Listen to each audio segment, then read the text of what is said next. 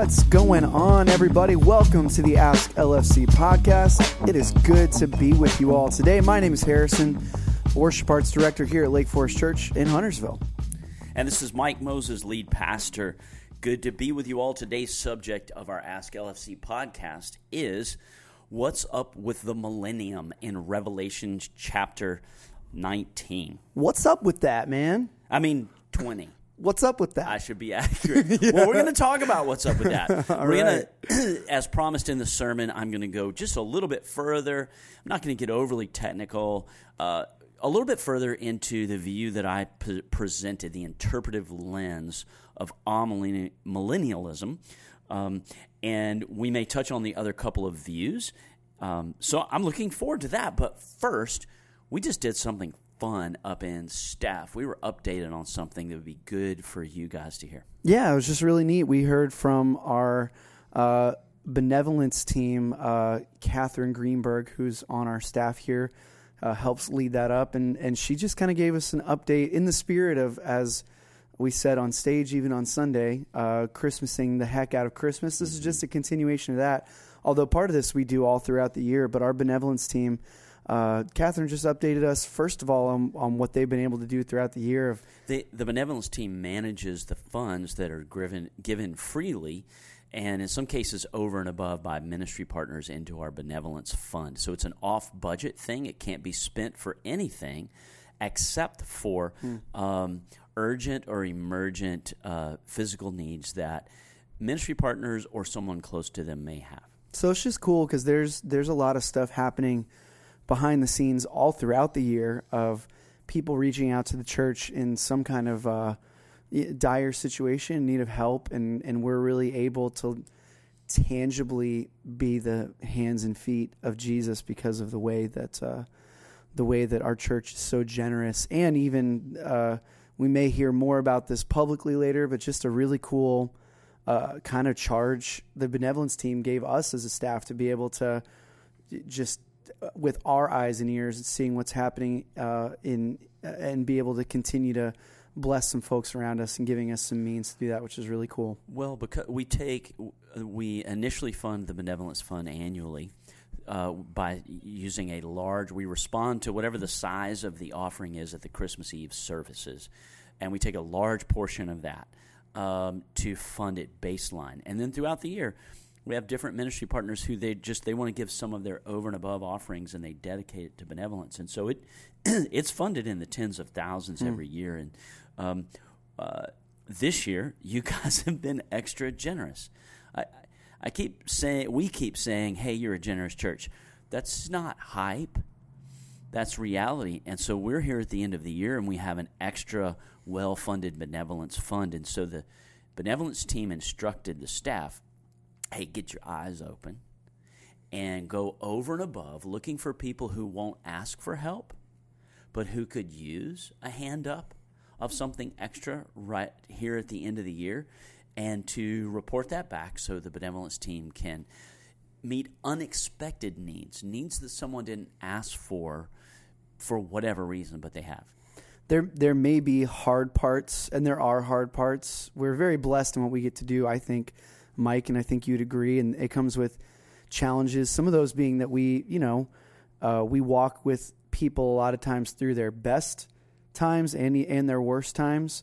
But man, having an opportunity like this does not get chalked up as one of the worst parts of what we get to do here at the church. It's pretty awesome. Not. What were a couple of the Suzanne and Jeff Cook updated us, and Mitch, on a few of the ways the Benevolence Fund has been used recently. Do you recall a couple of those examples? Because that's really all of our joy. I know, it's awesome. I know frequently we get reached out to by some families that are in a dire need, and they might have a utility bill or something that they literally can't pay. They're about to lose their power tomorrow. Can we help? And they fill us in on the situation. And what's cool, seeing behind the scenes on all this, just so you guys can hear it, that to make sure that this is being managed and done well, the benevolence team, they look over, they review each individual ask and look at the merits of it and the situation that people are in, not to be stingy, but to be sure that they're being good stewards of. And generally, there's a total limit of a gift to per family per year. Yeah, so that was a really neat one. There are some folks that are kind of associated here with the church that do some work around the church, not on our staff, but Lake Forest was able to bless them over and above for just saying thanks for the ways that you help our church throughout the year. And they told us a family was just completely moved to tears and overwhelmed with, they were like, are you joking? Is this real? Just really cool stuff. Catherine mentioned one family overburdened by extreme medical debt. And our benevolence fund is not designed to take care of things like tens of thousands of dollars in medical debt or pay off someone's mortgage. But because they're in debt for that, they had in keeping up with it, they had other needs, such as power bills, car insurance that would not be met at they were at a constriction point in their income. I think most of us have experienced that at some point in our lives. So what joy that we get to reflect the generosity of God and His creation initially. What a generous thing to conceive of this universe, conceive of life, and then actually bring it to reality and share it with us. Yeah. And what generosity to give His Son after we had turned our backs on Him, and how great that we all get to become more like God by being generous, and a little more so this time of year. I agree. Well, Mike, let me turn the page with this. I don't know. Have you ever seen this is a horrible way to do this via an audio medium, but have you ever seen there's a meme of this guy? He looks real frazzled, and he's got a big board behind him, and it has all these strings and connections and pictures, and he's like explaining some crazy theory. Like, you can see he looks like a psychopath a little bit. If you've ever seen that before, something like that. Yes, you painted the picture well. I feel like at times, from the outside looking in especially, if you are a newer Christ follower, when someone begins talking about the book of Revelation particularly and what happens at the end of all this stuff, there are times where it feels a little bit like that guy to me, where we're like, okay, there's 7 seals, that's this, so connect this string to that, and you see the picture come together. And then the thing with the 10 horns. And then here's the dragon. All right, stay with me. Yeah. So that's what it can feel like sometimes. So maybe you can help out, which you did a great job with on Sunday. Maybe we continue unpacking here a little bit, that some of this is not quite as crazy as it feels like, or as intimidating with I took a class in college about this, an entire class about it. And one of the main takeaways I had that I thought was interesting, like a lot of points of theology when you get studying them, is there are some really smart and well-meaning people who believe a lot of different things about the Bible, who are Christians. Yes. So launch off from here. And you talked about on Sunday wanting to share a little bit more, another layer or two down into what you already started unpacking. Yes, and I made up my mind ahead of time preaching this sermon about the whole book of Revelation that I was going to err on the side of the people who would kind of go with a little bit more of a lecture-style sermon than normal.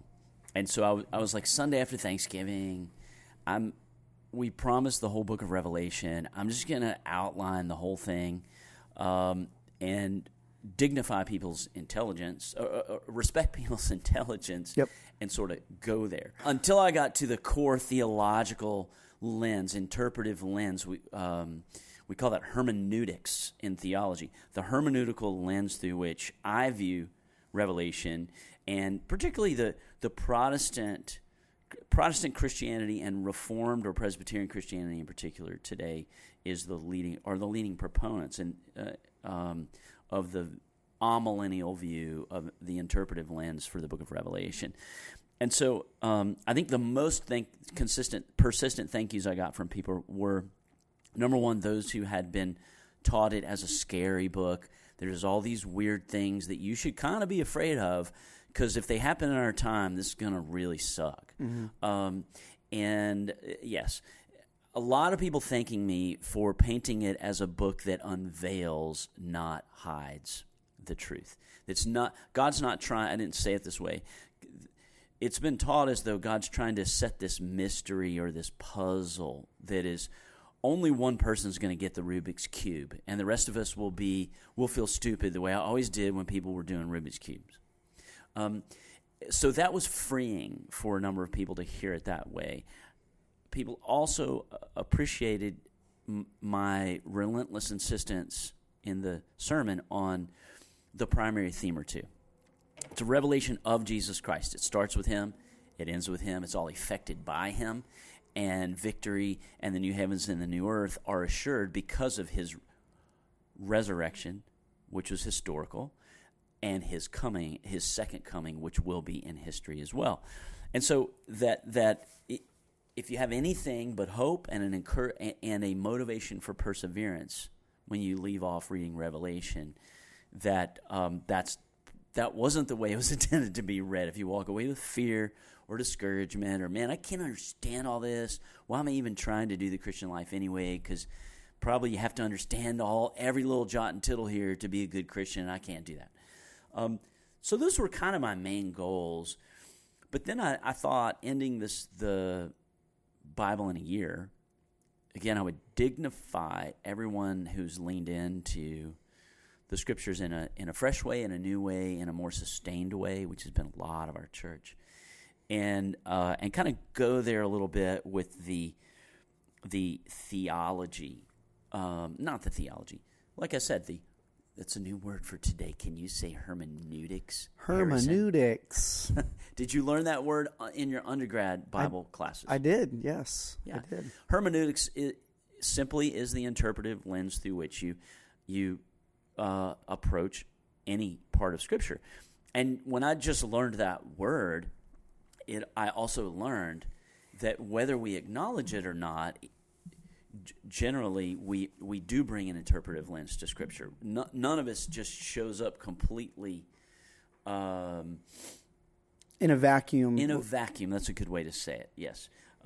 So now I came around to an amillennial view of Revelation sort of through my own study of all the different views, and then I was like, I think this one is the most true to the text. And really, when I read the whole thing, front to back, especially when I read it that way, and don't just pick out one or two things. And it was only later, Harrison, that I learned that it's actually, because I didn't come from Presbyterianism. I came into it after seminary for various reasons. It was only after being like, oh, there's a word for how I see Revelation, and this helps me see it more clearly when I read how real scholars, have put this together. And it's amillennialism.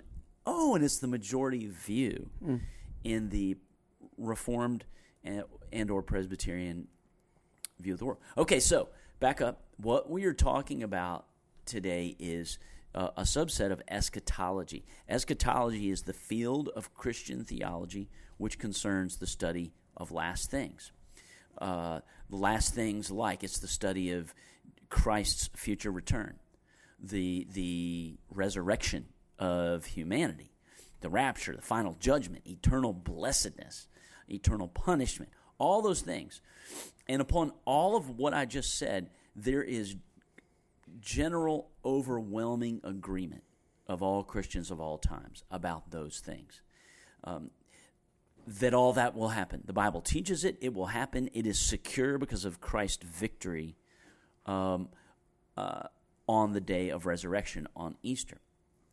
But with the particulars in eschatology, and especially the particulars in the book of Revelation, there's been a wide diversity of thought among Christians from the earliest centuries of the church, who hold to the authority of Scriptures equally. And so the three eschatologies promoted by theologians throughout history can be organized into three general systems. I'll just mention three of them. Amillennialism, which, by the way, St. Augustine in the late 300s was the first, most clear articulator of this. Postmillennialism is a second one. and premillennialism, which popular evangelical culture reflects premillennialism the most frequently. Now, each of those terms is delineated by a prefix with the word millennium. Millennium is the Latin word mil for thousand and annus, year. So millennium. Now, here's why the three different main Christian views, all of these, by the way, they're messed up if they don't recognize the others as faithful followers of God's word who just seem to interpret it through a bit of a different lens. So they're all faithful. But the reason it came around the word millennium is because over time, the real differentiation of how you interpret the particulars in the book of Revelation, not where it all goes, not the primary plot points, but the particulars, it is how you interpret Revelation chapter 20, verses 1 through 10. And especially the timing of the return of Jesus with reference to that period of 1,000 years in Revelation 20. And so amillennialists expect no literal millennium. The prefix means no.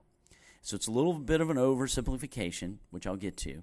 Amillennialists expect no literal actual 1,000 years reign right before some other stuff happens. Postmillennialists believe Christ returns after a period of millennium that is quite literal, though not exactly tied to 1,000 years, that the 1,000 years is more symbolic, but there is a significant period of time in which the righteous are reigning just before Christ returns. And so postmillennial, as you know, the prefix post means after. And then premillennialists believe Jesus returns before the millennium, pre or before millennium. I'm going to today in our format here.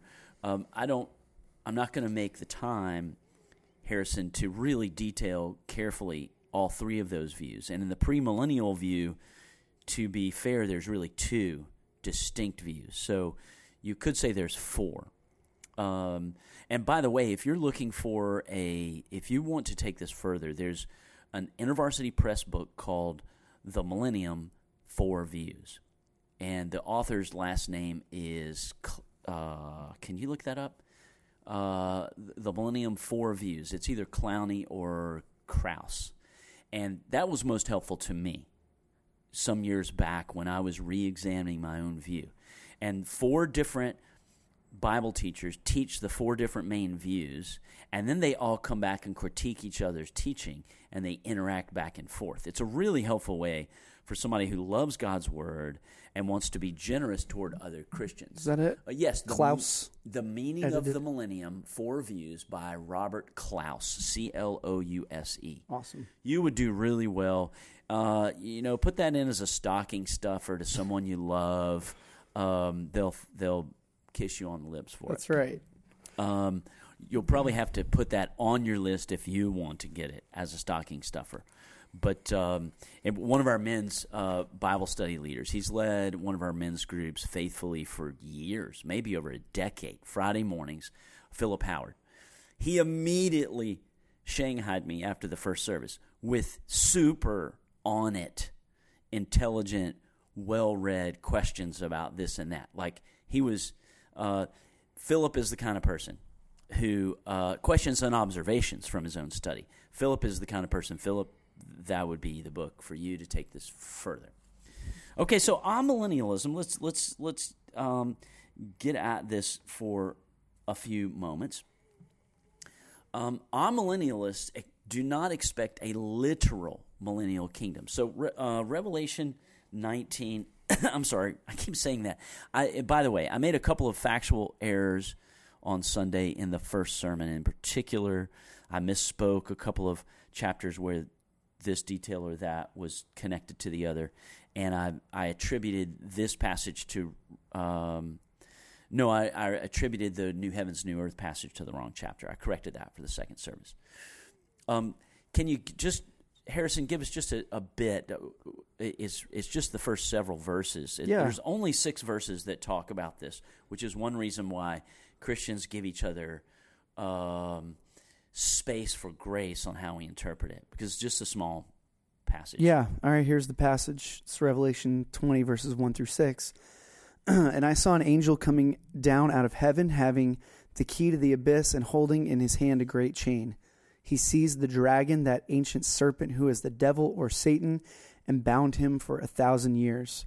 He threw him into the abyss and locked and sealed it over him to keep him from deceiving the nations any more until the 1,000 years were ended. After that, he must be set free for a short time. I saw thrones on which were seated those who had been given authority to judge. I saw the souls of those who had been beheaded because of their testimony about Jesus and because of the word of God. They had not worshipped the beast or its image and had not received its mark on their foreheads or their hands. They came to life and reigned with Christ 1,000 years. The rest of the dead did not come to life until the 1,000 years were ended. This is the first resurrection. Blessed and holy are those who share in the first resurrection. The second death has no power over them, but they will be priests of God and of Christ, and they will reign with him for 1,000 years.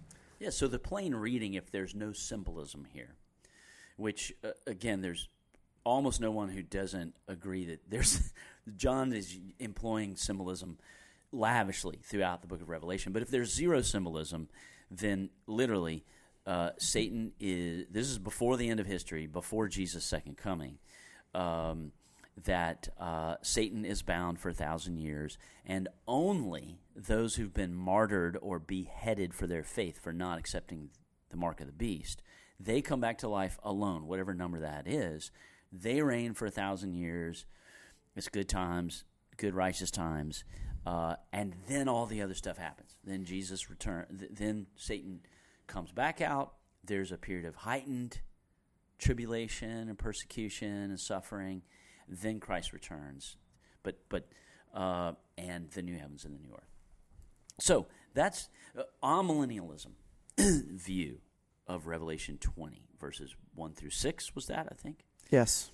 Although amillennialists expect no literal 1,000 years millennial kingdom, this doesn't mean amillennialists, That's a lot. Millennialists deny a millennium entirely, as the terminology might imply. Amillennialists interpret the millennium as describing the present reign of the souls of deceased believers with Christ in heaven, and the present reign of Christ in the church and in every believer on earth, and the present march of the gospel to every tribe, tongue, and nation, which will happen and cannot be thwarted by Satan. Amillennialists understand the binding of Satan here as being in effect during the entire period between the first and second comings of Christ, though ending shortly before Christ's return. And we teach that Christ will return. He's reigning in heaven now, and he will return. All will be resurrected unto life or judgment, and then the new heavens and new earth begin. So here's the bottom line. Because of recapitulation of both tribulation and reigning with Christ, the millennium, right? Remember, I taught that Revelation 6 through 20 is the symbolic, over and over rumination upon every generation's version of experiencing tribulation because of the gospel and just suffering because of the fallen world and because of the battle between God and Satan. And in each cycle, chapter 6 through 20, there's reigning of Christ in the church, in the believer, and there are triumphs. So amillennialists then, therefore, say we are presently living in the millennial kingdom, which is characterized by the experiences of both gospel victory. All of us have seen that in our church and in our life, gospel victory. And it's simultaneous with gospel suffering for the gospel. We've seen strident examples of that. Some of us have experienced it in our own lives. So now, this obviously means that amillennialists interpret the 1,000 figuratively. As, for example, so there's great precedent for this throughout the book of Revelation, but let me just take one. Earlier, during all those chapters, there's this moment. I remember when I grew up, at one point, I was under one pastor who pointed to this passage in the middle of Revelation that says, and only 144,000 were humans came into the kingdom of God. And he's like, y'all, there's only going to be 144,000. There's billions alive today. You're probably not one of them. And I was shaken. That's an example of misteaching the book of Revelation, because it's clear if you read it, it's talking about a couple of specific instances, but it's symbolic of the completion of the tribes of Israel. The 12 tribes of Israel times another number was that number. So there's an example of there's almost no one, I mean, I shouldn't say that. That's probably, I just don't run in these circles, who would contend, oh, no, that number is literal. 124,000 only will be in heaven. Yep. So there's an example just a few chapters ago. John and the angel who gave him the vision are using words symbolistically. And so this 1,000 years, amillennialists and postmillennialists take as symbolic. Well, why 1,000? Let's see, where that. Well, 1,000. Yeah, go ahead. I was just going to say, while you're looking that up, I've heard explained before, which makes a lot of sense, that God repeatedly chose human authors to be the medium by which God's word was written down. So I've heard it explained before that clearly John was seeing visions and experiencing a lot of things that he would not quite have language or words or comprehension to process or understand in literal language. So there are a lot of times where he's like, I'm going to do the best I can to describe what in the world I'm seeing right now. And I'm, that's right. We'll see what comes out. True. But the language of 1,000, why 1,000 years? The number 10 was a number of fullness. You're aware there's specialness in the Bible to the number 3, to the number 7. 10 symbolized fullness. And so this is 10 times 10 times 10, which is fullness times fullness times fullness. There will be a fullness to the reign of Christ in believers and through his church spreading the gospel. And when that fullness comes is when he will return, just like the Gospels begin with this phrase. When the fullness of time had come, Mary gave birth to a son and named him Jesus. It was the fullness of the time for the first coming of Christ. And so there will be a fullness of the second time for the second coming of Christ. An example in another part of Scripture of a figurative or symbolic use of the number 1,000 is Psalm 50. We're all familiar with this. God is he's the God of the cattle on 1,000 hills. Mm-hmm. The psalmist was not counting 1,000. He wasn't, I'm in Judah. I just counted exactly 1,000 hills. That's what I'm going to write down. I mean, that's sort of silly, but it's an example. To be sure, this is a different type of symbolism in Revelation 20 with more specificity to it than that in Psalm 50. A couple of other scriptures for why we amillennialists interpret this binding of Satan as being all during this time. Satan, James 4:7 teaches Christians, and by the way, we have some construction going on, the HVAC problems near our studio here. So just if you hear some background noise, that's what it is. James 4:7 says, resist the devil and he will flee you. Satan has been bound during this period. He is incapable of overwhelming a Christian who does not resist him. I believe that Christians cannot be possessed by the devil because you have the Spirit of God in you, which is the Spirit of Christ. Revelation 12:11 says that the saints have conquered the evil one by the blood of the Lamb and by the word. Now, first of all, if we're going to take a premillennialist's literal historical timeline of Revelation 6 through 20, and it progresses through the whole thing, this is all the way back in chapter 12, verse 11. And it says the saints have already conquered the evil one. Wait. This is just in one of the, remember, 3 cycles, 7 judgments, somewhere way back in there. The saints have conquered the evil one, the dragon, Satan, by the blood of the Lamb and by the word. And so we're living in that. He's been conquered by the blood of the Lamb. That is when Satan was bound. It's described by the Apostle Paul throughout the New Testament as victory over the evil one. And yet, it's this both and, isn't it, Harrison? Because Paul also says the evil one is still the prince of this world. So he is bound and yet unbound. And so hold with us that tension. But all the way back in Revelation 12:11, it says, saints have conquered the evil one by the blood of the Lamb and by the word. That's 8 chapters before Revelation 20. And so this is an example of the recapitulation of both the tribulation and the millennium happening throughout those juicy chapters. And you'll have to have heard the sermon for this to make much sense, I think. So let me take this a little further and see if I can fill out the picture in a helpful way.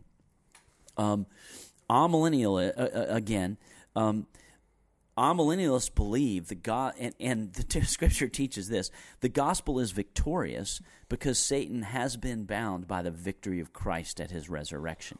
He defeated the evil one, rendering Satan incapable of preventing the spread of the gospel. Yet, Satan is not utterly powerless from persecuting the church. Now, just before the end, we think this fits with the rest of Revelation and other prophecies in the New Testament. Satan will again be permitted to deceive the nations more, and persecution will increase dramatically. Jesus speaks of that. When Jesus speaks of the end times, he never gives any hint of anything like a 1,000-year millennium. He just speaks of persecution. You will be living for me and proclaiming the gospel. That's him. That's the gospel reigning through you. And he says there will be persecution. And he says it will all have a great uptick toward the end, and there will be an antichrist. And so Christians are awaiting the visible bodily return of Jesus Christ, which will bring an end to all of our suffering and that of the world. The second coming, according to amillennialists, occurs at the same time as the general resurrection of all people to judgment and life, and a public rapture of the church, who goes to meet Christ in the air and returns to earth with him. Then Christ judges the world and finally ushers in the eternal state. Now, this is when this began. My interpretive lens of all of the New Testament, Harrison, came into focus, and I began to gravitate toward the amillennial understanding of Revelation because it fit the rest of the New Testament for me. And it's this, and so it's a dual lens. Think of it as glass. Think of hermeneutics as interpretive lenses or a pair of glasses. And it's these two lenses.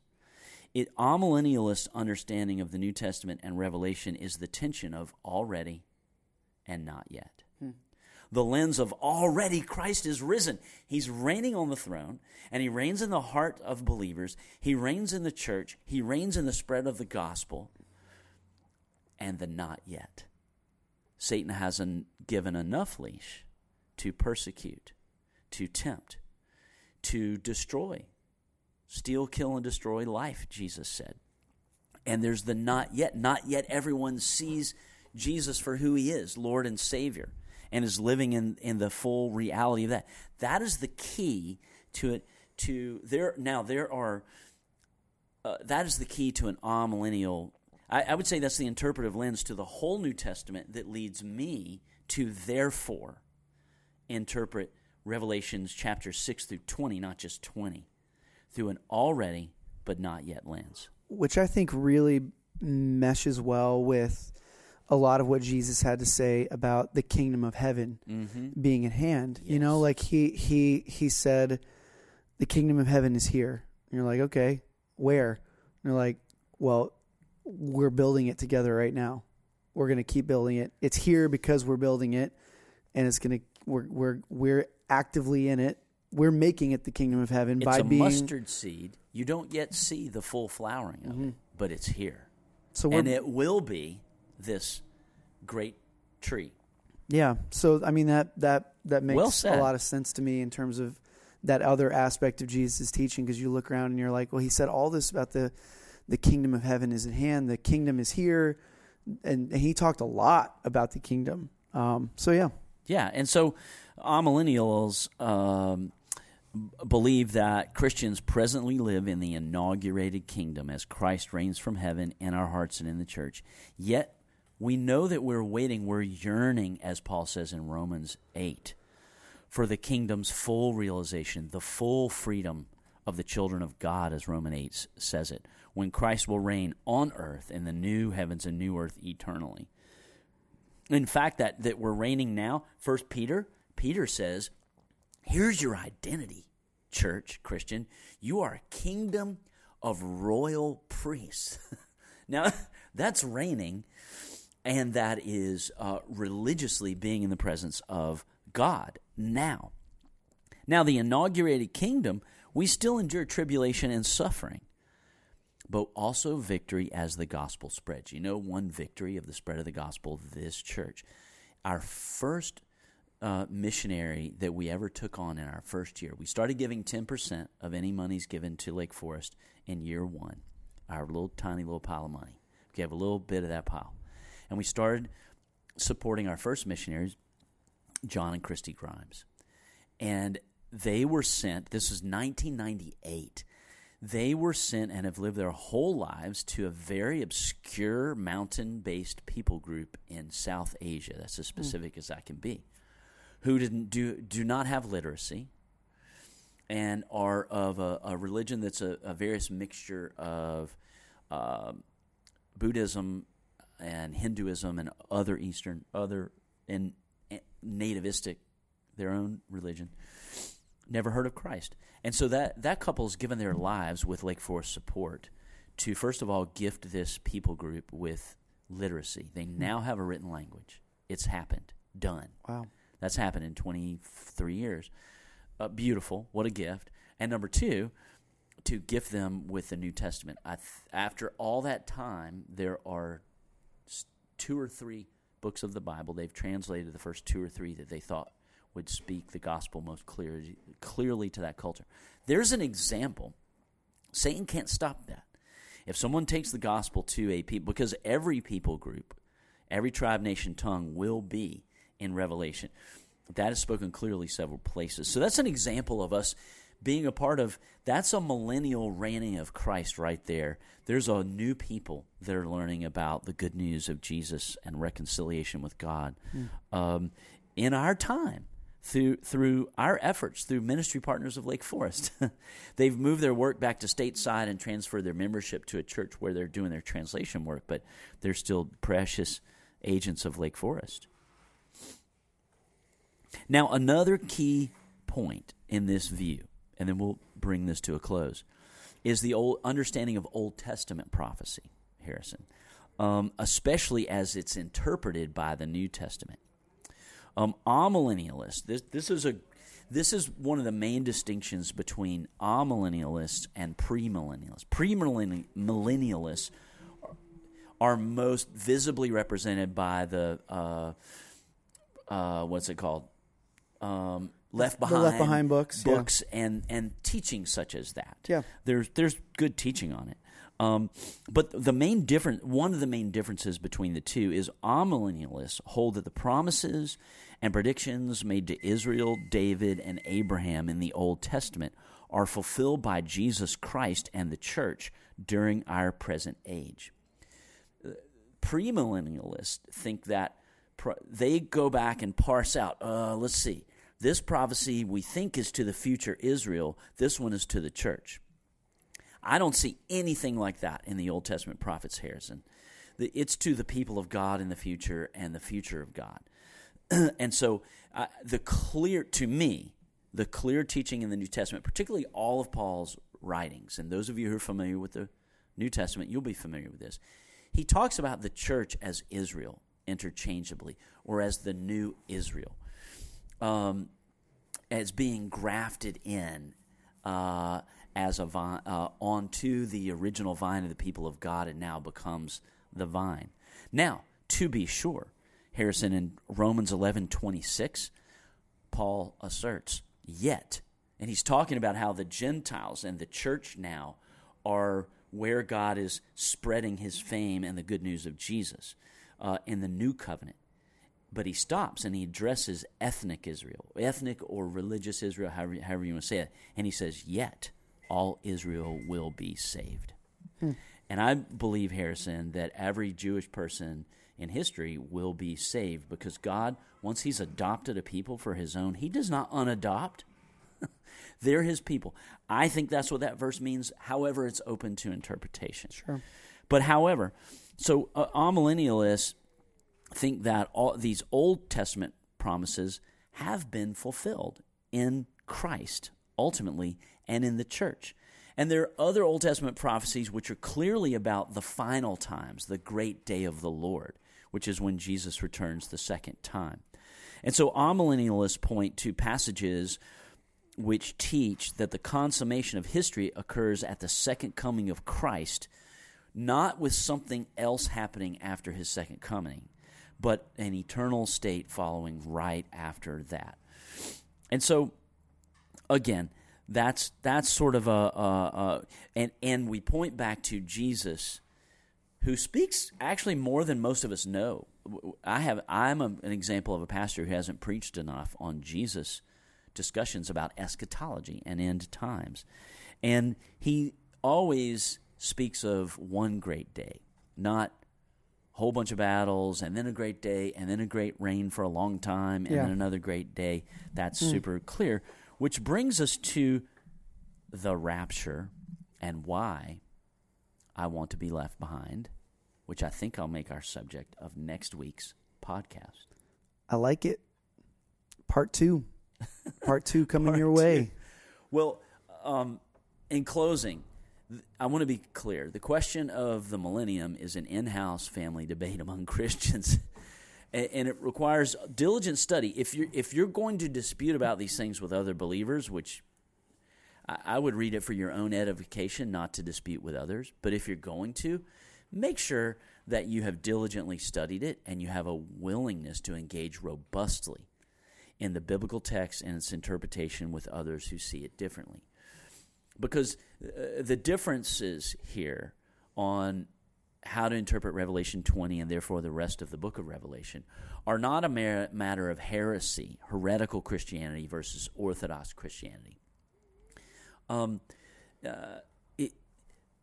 There are lots of different views of this, but still, when studying Revelation and eschatology, it's too easy to lose sight of the call of Christ in Revelation, which is to live victoriously as overcomers of sin, the world, and the devil, and to remain faithful to him at all costs, which includes holding out the gospel to others, because that's a thing Satan cannot resist.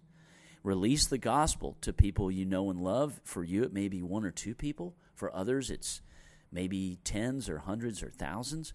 And then the gospel will do the work through the Holy Spirit. The devil can't stop that. And trusting that he'll make all things right in the end. And whether we think that one view is more accurate than the other, we just know that Scripture, every time last things are written about in Scripture, it's a motivation for faithful living and an anchor for hope. That because the resurrection is true, so will the second coming. And let me finish with this quote by John Frame. So far as I can see, every biblical passage about the return of Christ is written for a practical purpose, not to help us develop a theory of history, but to motivate our obedience. Good stuff. Well, we'll look forward to catching you guys next week with part 2, some more thoughts. What's up with Revelation part 2 next week, coming at you. The rapture, why I want to be left behind. All right. Hey, thank you guys for hanging with us again. It's always a pleasure. We'll catch you guys next week on the Ask LFC podcast.